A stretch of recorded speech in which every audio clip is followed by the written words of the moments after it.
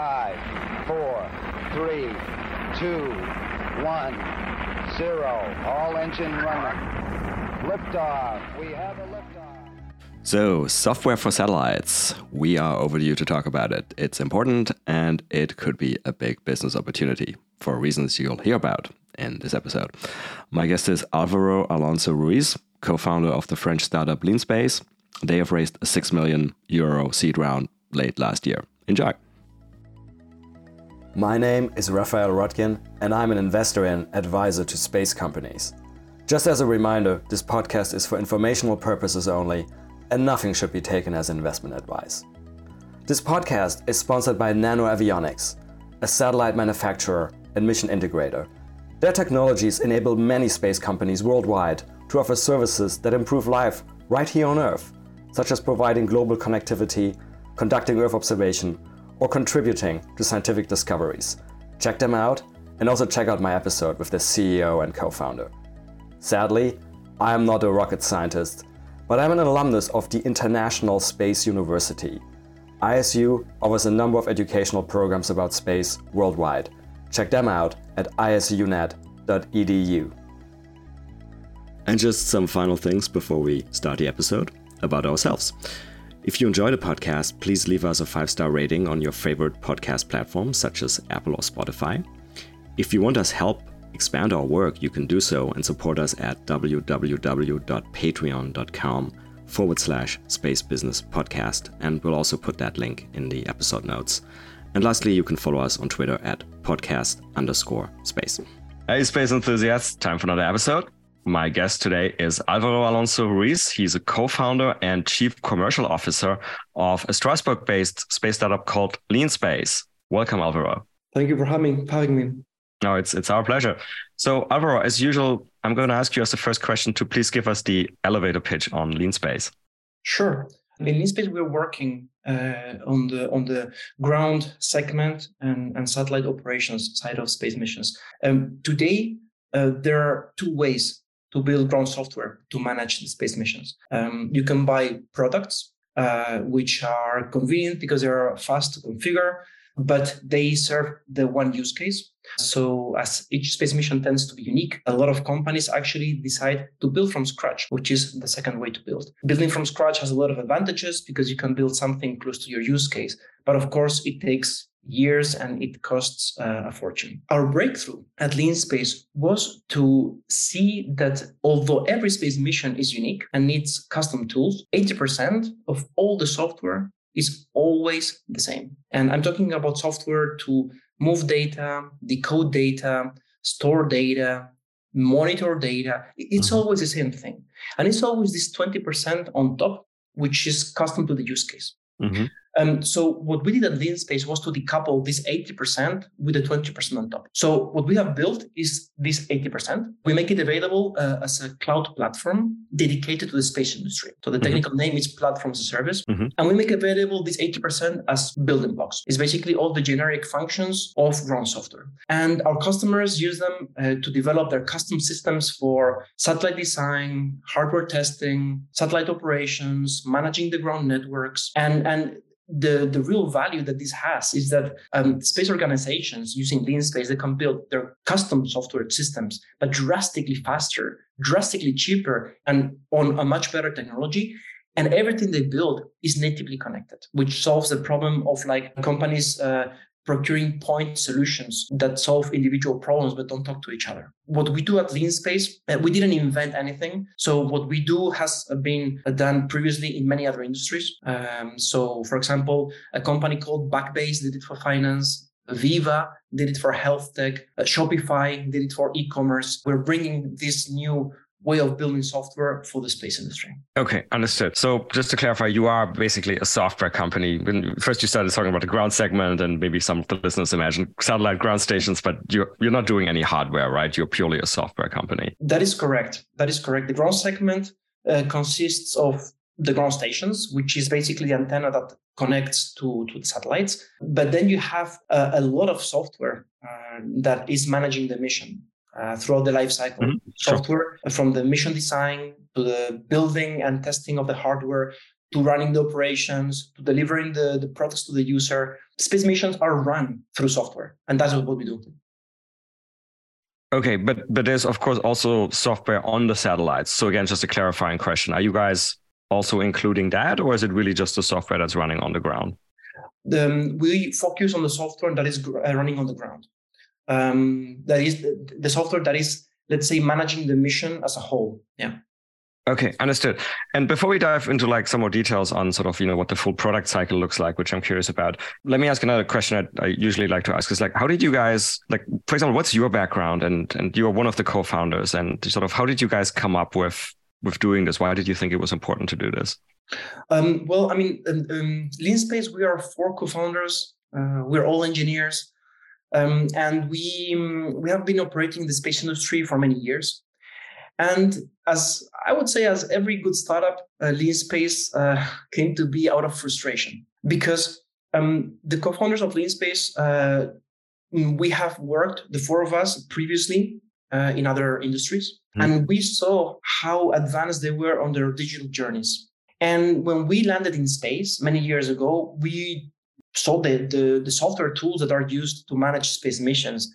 And we were pretty surprised on the legacy technologies that were used, on the old school approach to building ground infrastructures. And we have been working for space agencies, for big space enterprises, but also with new space startups. And the story was repeating itself. Every company, they were rebuilding things from scratch. In space, we saw that traditionally there is a very, very big focus on the satellite, the rocket, the fire at the launch. We really like those things. And software was always a second thought. It was never important. In the past, when space missions costed an arm and a leg, and the software was a very small part. And when space missions were for like more space exploration kind of thing, budgets were never an issue. Timelines were never ending. It was not a competitive environment. So you could afford to have like an army of engineers doing things manually. You could afford to have massive delays in space missions, but it's not the case anymore. And when we were working in the space industry, we saw that the industry was commercializing itself, but the mentality of the space engineers was not shifting into a more digital way of doing things. And again, the satellite is just an asset. It's like a laptop for all that matters, right? It's an asset that does the thing. But the way you operate this asset, the way you optimize these operations, the way you increase the efficiency of your business, the tools you use to actually run your business from the beginning to the end, everything is the software on the ground. So we were very frustrated seeing that other industries were a decade ahead of space in this digital journey.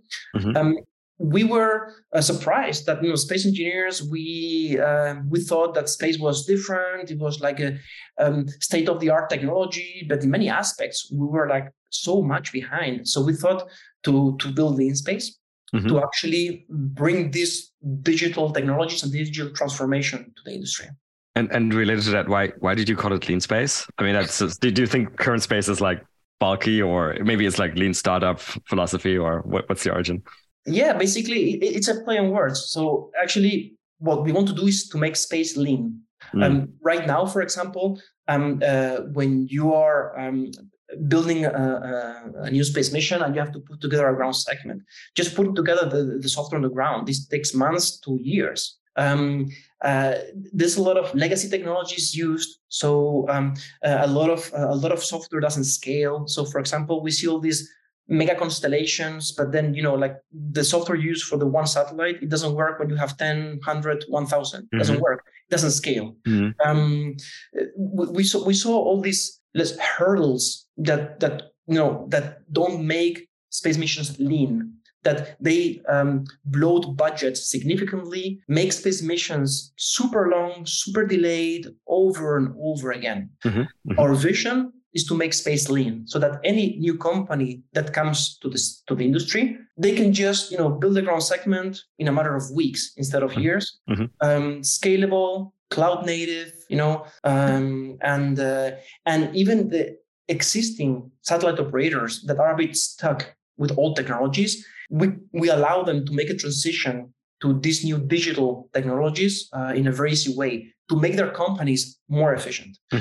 No, I was going to now jump to the sort of product cycle, right? So I think motivation is understood by now, but let's delve into more detail in the product cycle, because we're a non-technical podcast, and so listeners may not be aware of exactly what software does on the ground. So maybe, either hypothetically, or if you want and can use an actual customer as an example, sort of like from the very start, from I guess the design of the spacecraft to on-orbit operation, like where do your software libraries come in and what do they do? Today, we're focusing on satellite operations. So I'm talking about sending commands to the satellite to tell it what to do, receiving telemetry, decoding it, to check the health of the satellite, monitoring if there's any anomaly, managing your ground network, the ground stations to actually communicate with the satellite, planning activities on the satellite. Like, for example, if we talk about Earth observation, taking a picture of a specific location, performing flight dynamics, propagations to see where the satellite is, where is it going to be, doing on-orbit maneuvers, and then moving a bit upstream, also like hardware testing. So managing test cases, managing performing checkout systems, using the same tools to test the hardware and then use to operate, having all these tools connected. So that is a bit where we sit today. But again, our vision is to connect the entire life cycle of the mission together.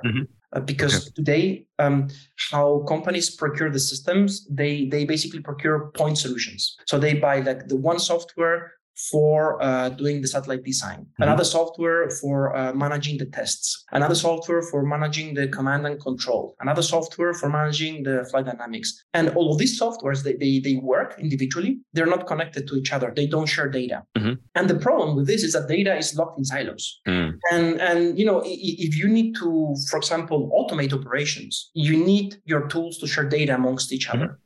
If you want to reduce errors in your data, or you want to increase your speed and efficiency, you need your teams to work with the same data formats or the same databases. Because today you have different teams working with different data. You have teams moving data manually from one to another, working with different versions of the data. Configuration management, it's a mess when you are talking about constellations. So this is where we see the industry, the next step in the digitalization of the industry. This is where we see it is. The industry needs, let's say, a platform that connects end-to-end the mission lifecycle. And on this platform, then you can build all of these custom solutions for the design, the testing, the operations, and you can also connect third-party systems, third-party services, have a fully integrated ecosystem end-to-end. So it's kind of like, I don't know if this is the right comparison, but sort of like, 3 to 4 decades ago, it's like what, SAP did for all of the business functions kind of thing, like you envision to kind of have this full ecosystem for space. Yes. I mean, there's a significant difference. But I mean, your analogy is correct in the sense of the vision of connecting everything together. The difference between SAP and us, I mean, apart from the technology, is that SAP basically is a vendor lock-in. So when in the past, when a company goes to SAP, you need to hire the SAP consultants to do things for you. You need to buy the tools from SAP. So then you're locked in, and at the end, it costs a fortune. What we have in our platform is basically a collection of APIs. And you take the ones you need to build the systems you need. These APIs can be replaced. These APIs can easily connect to any third-party tool. So for example, we have customers using their own software for command and control of the satellite, and they use Leanspace for the mission planning part. Yeah, that was going to be our next question: whether you're doing, because this is very ambitious, right? Whether you're doing everything in house, or whether you are able to, collaborate with third-party software and applications, and it seems the latter. You are able to cooperate with third parties. That is correct. Building everything in-house, it makes no sense because it's too much. It costs too much money and it takes too much time, let's say. What we want to be is a platform that connects everything. Okay. We are providing some building blocks that can be used to build all these systems. But what we allow is that other companies and our customers build these, let's say, added value systems on top. For example, you have a lot of companies that are building really advanced AI-powered algorithms for automation, for anomaly detection, for advanced decision making. I was actually, if I can jump in, I was actually going to ask you about two specific sort of things I can think of, and also they're tying back to some extent to previous episodes of the podcast. So one is, we've had several people on already on the podcast talking about the whole space debris topic, and people who are doing things like conjunction warnings, right? Which, I mean, you were talking about that one of the things your software can do is send commands for maneuvering, right? And so I immediately thought about conjunction warnings. So, for example, is that something you could tie into your platform? Like, we had, for example, Ruiz from Kehan Space, and there's obviously other companies like Okapi in Germany. Are those people who could collaborate with Leanspace, and you could tie their own like data feeds into your platform? Definitely. I mean, we're partnering with these companies, and the interesting thing is that today, if you have a tool that tells you the conjunction warning, you have a different system that calculates the maneuver that you have to perform to avoid the collision. And then you have another system that does the planning, optimization and updating. And then you have another tool to send the commands. You're going to have to need someone to actually move data from one place to the next. And hopefully he won't make any mistake, he or she. What we do is we connect everything together. So we actually allow satellite operators to automate this workflow end to end. So you get the conjunction alert, and automatically you can trigger an orbit propagation to see, how this collision will happen and when. Then you can actually activate automatically this avoidance maneuver. You can even have several scenarios. You can even compare different scenarios. You can have a human in the loop in the points that you want, for validation. You can then automatically update the mission planning and automatically send the commands. And with all these mega constellations being launched, these things cannot be done manually anymore. Rafael, a few years ago, I think in 2019, there was this almost collision between a Starlink satellite and a scientific satellite from the European Space Agency. And a few days before, they both got this collision alert. And they were talking to each other on the phone and sending emails to each other. Hey, can you move your satellite? No, you move yours. No, you. And at the end, they didn't reach an agreement. And then ESA had to do like a emergency last minute avoidance maneuver. It was the first time in the history of ESA they had to do this. This was highly publicized and whatnot. But the fact is that with all these mega constellations, these things have to be automated. You cannot do these things manually and sending emails at 3 a.m. on a Saturday. It makes no sense. We connect all these third-party services with all the infrastructure satellite operators have. And even in the future, we will connect operators between themselves so that all these things can be automated. Okay. And I guess the interesting thing is, so in theory, the more customers you have, you have sort of like an ever-growing pool of data, right? Including what's going on in orbit, right? Question though is, so to some extent it could be good because, I mean, you were talking sort of about people using AI for anomalies. And I guess, if you had a really giant pool of data, then I could see, being a machine learning guy, I could see how that data set would help in things like, building really good anomaly, like predictive maintenance, anomaly detection type algorithms. The question though is, can you really mingle that data? I can also see, knowing the space sector, I can also see some customers who would be very upset if their data gets mingled with other data. I mean, of course, our customers own their data and we cannot access it and we cannot use it. But I mean, the point you're making is extremely good. A few weeks ago, I was in Silicon Valley for an event, and I was actually on a panel about AI. And the recurring topic, all the panelists, they were working for companies performing super advanced AI algorithms, and they were all saying, "We have the tech. What we are missing is the data. We don't have enough data to actually train the models."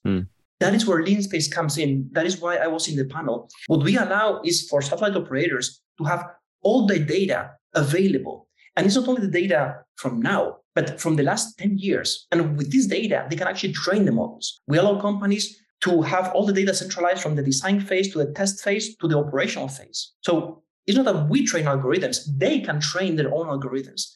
So we allow them to actually utilize these AI-powered tools, because again, these tools, what they provide you are insights. And if the data in is garbage, garbage in, garbage out. So what we allow companies to actually utilize all these advanced AI algorithms and make use of them to make an impact in their operations. And so while we're on the topic of AI, of course, I have to ask because it's so timely. So I heard yesterday through the grapevine that another sort of, let's call it the space-related software company, I'm not going to say the name because I'm not sure it's public, is now integrating ChatGPT functionality into their product. Is there, just because that's such a big topic at the moment, I have to ask, is that something like you guys can see yourselves using somewhere? Not really, because again, we are not an AI company. That's what our partners do. What we provide is the infrastructure, the digital infrastructure of the space industry. We're creating an ecosystem where a lot of other companies can do all these value-added systems and services. And what we are the glue that connects everything together. Okay, understood. And so while we're on that architecture, so basically you guys said, you're basically a collection of whatever you call it, libraries and APIs. And you said it's all based in the cloud, right? Yeah. And so one question I also have to ask here is, one way, you mentioned some other, examples, and if I remember correctly, and sometimes you guys also talking about Shopify as an example. So of course, one big difference is sort of like, if somebody hacks Shopify, that's pretty bad, but it's probably not ending the world. Like, space is extremely strategic, and there are clear adversaries, trying to, if you're talking about the Western world, trying to hack our systems all the time. So if I hear about stuff moving into the cloud, it inherently makes me very nervous. Like, how do you guys think about cybersecurity? Yeah, this is a very hot topic. And the interesting thing is that a lot of people think that their data is safer in a server in their basement than in the cloud. And the fact is that it's not.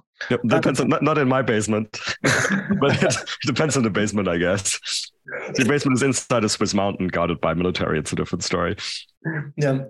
And of course, for some military applications, and there are edge cases, right?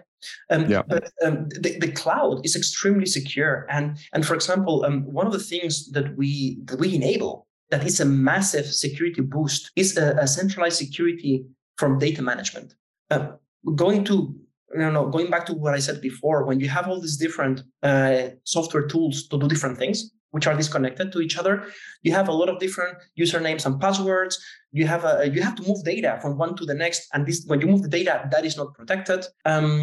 You have there's a lot of let's say points of breach. What we do, because everything is connected, we have a security parameter which centralizes all the authorization and authentication of all your users. It encrypts all your data end to end, from the antenna to the cloud and everything around. You have a much better way to manage your data, much better and much simpler and much more powerful. And this you can only do if everything is connected. So we also, for example, we're sitting on top of AWS today, and we work with them very much on advancing these security features. And we are, for example, we're having a lot of commercial traction with SATCOM operators, so operators operating geostationary satellites. But in the past, they had a big concern on cloud technologies, and now actually they see Leanspace as a way to improve the security of the data.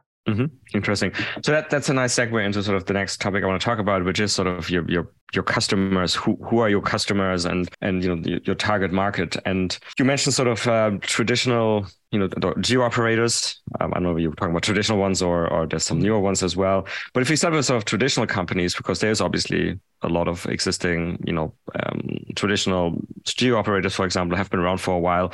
I've always, by and large, known them to be fairly conservative people. How has it been approaching them with like a sort of a new way of doing things? Yeah, it is true that the space industry as a whole, and of course, let's say the legacy operators have a very traditional mindset.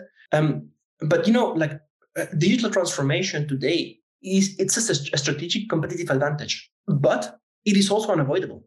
It's you cannot stop this. When all the industry is digitalizing itself, using digital technologies to become cheaper, faster, more efficient, you cannot just fall behind, because you will become obsolete and eventually you will fade away. The CEO of Microsoft, Satya Nadella, a few years ago he was on stage and he has this famous quote. He said, like, every company is a software company, and when your business entirely is run through software, because of course companies have assets, you have hardware assets, but you run your business with software. You have to start thinking and operating like a digital company. So it's no longer about just like procuring like the one solution and deploying the other one here. It's not about a simple software solution. It's about these companies have to start thinking of their own future as a digital company and leveraging a platform like Leanspace, which connects the entire brain of their business and their space mission. It's I don't know, you can just leapfrog your competitors. And this is something which, again, is a strategic competitive advantage, but it's unavoidable if you want to stay relevant in the coming years. And I mean, speaking about leapfrogging, that's of course, so if we talk about not operators for a second, but about satellite integrators, that's of course what there's sort of like this breed of more recent, satellite integrators that are obviously trying to do exactly that, not only on the software front, but sort of like, I guess, on the integrated hardware and software front, right? So, names like, Apex in the US that just got funding from Andreessen Horowitz last year, or Reflex in Germany that also just got funding. Is that those kind of people strike me as sort of like natural ones for you guys to go to? And maybe because they're also just starting and designing the process, it's kind of like you don't have to deal with any legacy issues. I'm assuming you're approaching these people as well. And how's that going? Well, definitely. They're natural partners for us. In the space industry, we still have this traditional mentality of building everything in-house.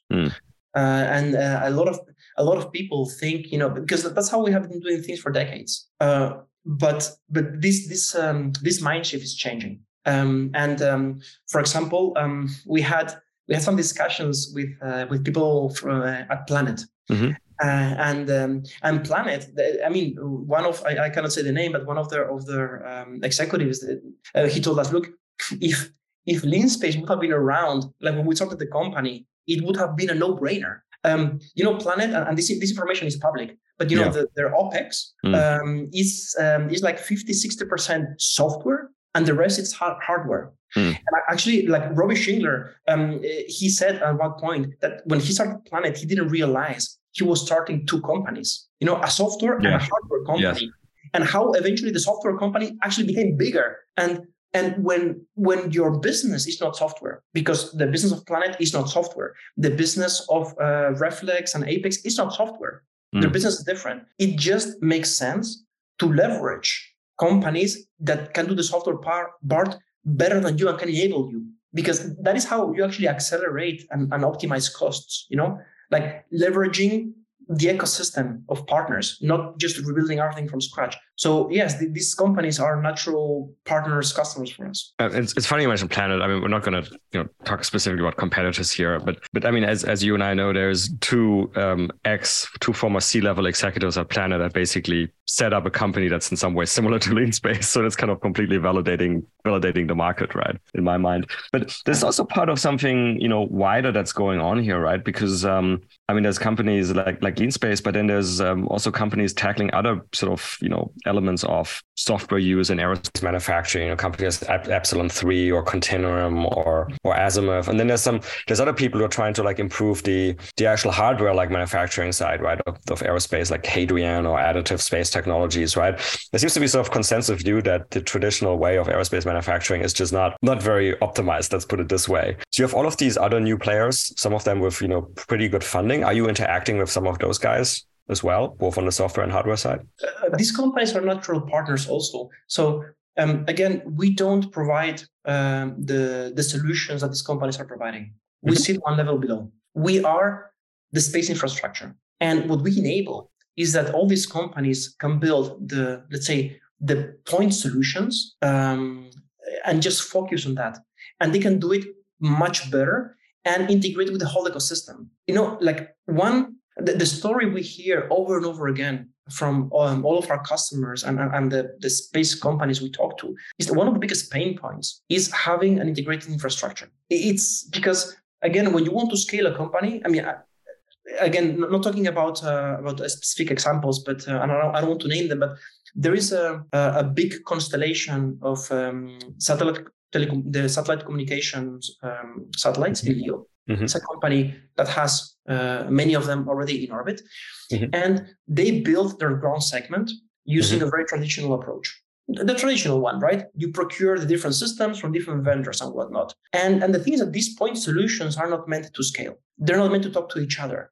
So, the mess, like stitching all these different technologies together, maintaining these interfaces, it became an amazing mess. I was very close to this project, let's say, and they poured like millions and millions of dollars on this.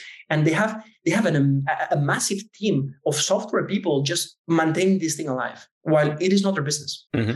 So we see this happening over and over again. And then you see other companies which take more digital approach, and you see that they are extremely more efficient in how they can operate their businesses. And you're right. It's this kind of development that is kind of natural, and it should happen, that people really realize what's not their business, and then ideally just focus on what is their business. And that's sort of similar to another big trend in space, I guess, that's going on, is that, you mentioned Planet really built everything themselves, right? Because they didn't really have a choice, right? Because they started from memory in 2010, and 2010 space looked very different from what it looks like right now, fortunately. But of course, now a very big trend is, like, let's say if you started like a Planet or like some other EO or even some space applications company today, right?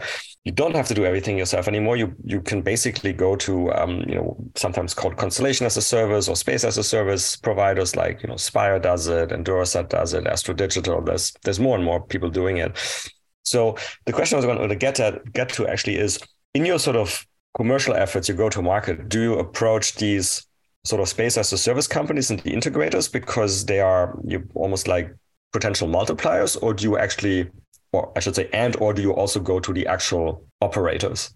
We go to everyone because that is the power of this 80-20 approach. For us, like for the operators, we give them the tools for them to build the custom solutions to manage their specific workflows and to manage the specific characteristics of their mission. For system integrators, we give them the tools to build ground software, which is application agnostic, because it happens that they will build different satellites of different sizes, potentially with different protocols, with different payloads for different customers. So they need software tools that are actually agnostic to the technology on board the spacecraft. So we enable all these use cases, and it's even more. So we have today customers that are launcher companies. We have customers which are managing ground networks. We have customers doing debris removal, space debris removal. We have customers that are Earth observation constellations, IoT constellations, geostationary satellite, SATCOM satellites. We serve all these different use cases, again, because we have the 80%, which is the generic infrastructure, with the 20%, which is the specific part for the use case. And this is so powerful. This is so powerful. So keeping this all in mind, and sort of, what you guys want to do at Leanspace, but then also sort of this wider market we started discussing now about, aerospace, manufacturing, and then asset operation. I don't know, like, pick a right time frame, or it's 5 years from now or 10 years from now. Where do you think things are going? What would you like to see in that sort of like medium, longer term time frame? You mean for us or for the industry? Well, both, because you hope to be an integral part of the industry, right? Yeah. We want to be an enabler. We want to be the digital infrastructure of the space industry. We want to enable everyone to do better space missions. We want to enable companies like you mentioned, Okapi, and there's others like ICO, and all these companies to be able to develop these powerful algorithms and make them available to satellite operators. I want companies building new space missions to do so much faster and much cheaper. I want constellations to be able to grow from one satellite to 100 just with the click of a button. I want, and this I'm not just saying. So actually, if you allow me to do a parenthesis, talking about the digitalization, last year in the SmallSat event in Utah, we demonstrated using our technology how to ramp up a satellite constellation drastically faster. So first, we are connected to some system design tools. So we had let's say a mission control system built on Leanspace, and this system was connected to this satellite design tool. So with a click of a button, all the database from the satellite design tool could actually it was imported into Leanspace and to the mission control for one satellite. And then we demonstrated live when you had this satellite completely configured, how to add 4 more satellites. And with a click of a button, in a matter of minutes, these new satellites were completely configured. And I'm talking about all the dashboards were configured, all the connections with the ground stations, all the monitoring systems, the commanding chain, the telemetry chain, the whole thing was configured in a matter of minutes. And of course, in the real life, you would need some validation, but this normally takes months. Depending on the size of the satellites, can take years. And we just did it in a few minutes. And this is because we use modern technologies. In this case, it's infrastructure as code that allow companies to do things drastically faster, automated, much easier. And this is a game changer for a lot of companies, especially for the constellations. Understood. So this is what I want to see in 10 years. I want to see companies leveraging our technology to actually make space missions easier, cheaper, and faster. Yeah, take the friction out of like deploying space business models. That's what we all want. What do you think are sort of the biggest risks to that vision? The biggest risks, I think. The risks are that the space industry, although we believe that we are super forward-thinking and advanced, and in reality, we are extremely traditional. And I think the biggest risk is that people don't change their mindset towards a more digital engineering approach. For example, recently I was talking to an established Earth observation satellite operator. They're operating a few EO satellites since many years, a very successful company, and they operate their satellites using systems running on Windows 95. Yeah, Windows 95 is technology from 30 years ago.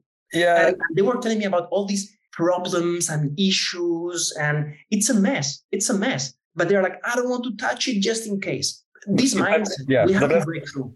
Well, just to kind of take a devil's advocate view, but this is a discussion we could kind of have for hours and sort of close it off here. But it goes back. This is why I asked about cybersecurity, right? I mean, of course, there's like stupidity, people using old systems, just whatever, because they're like stuck in their ways.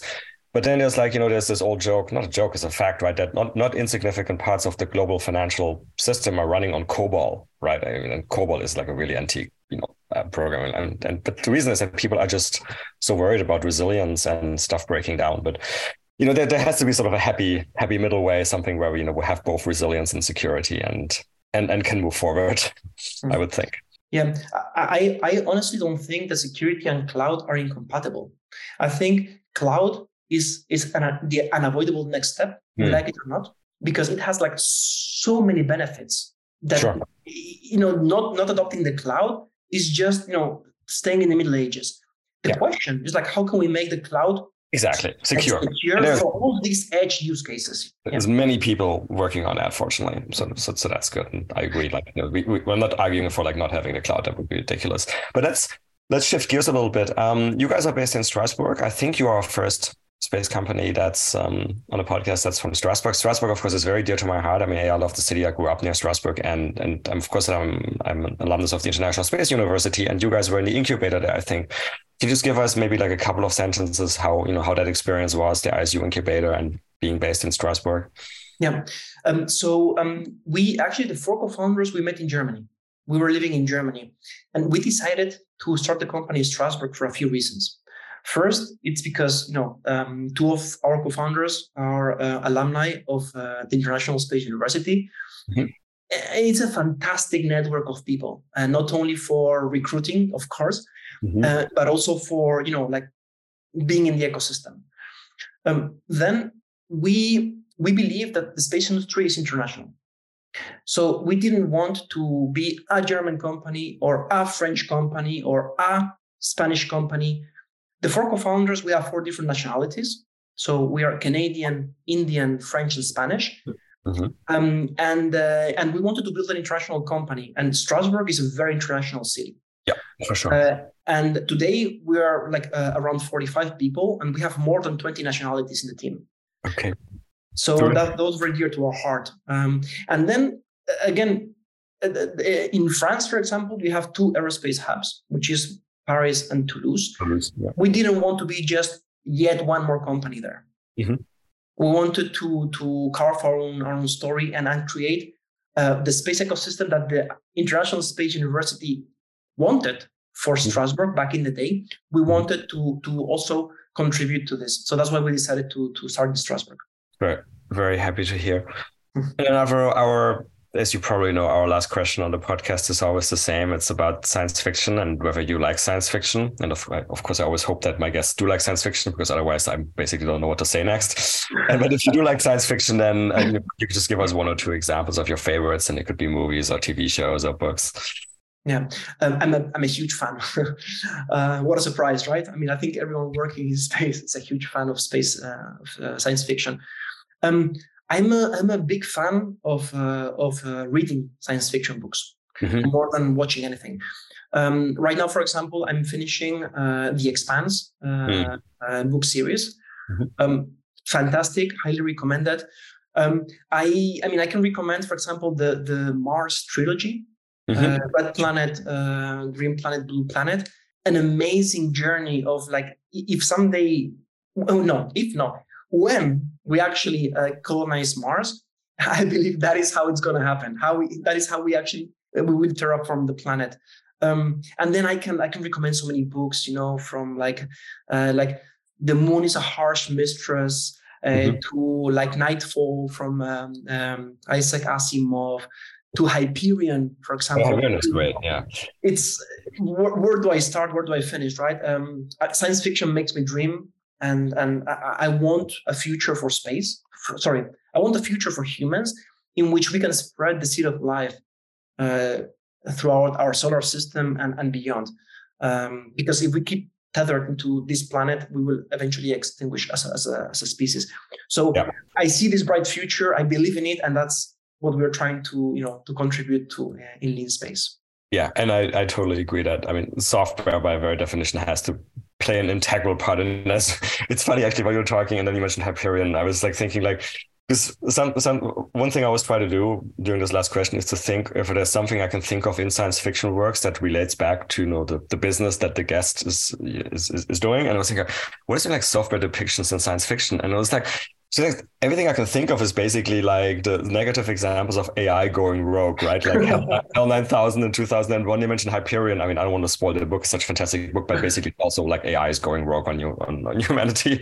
But that's obviously not the note we want to end up on. I think what you guys are doing is fantastic. I think software is an absolutely integral part, frankly, of everything, and hence also of the space industry. And good luck on your continued journey. Thanks.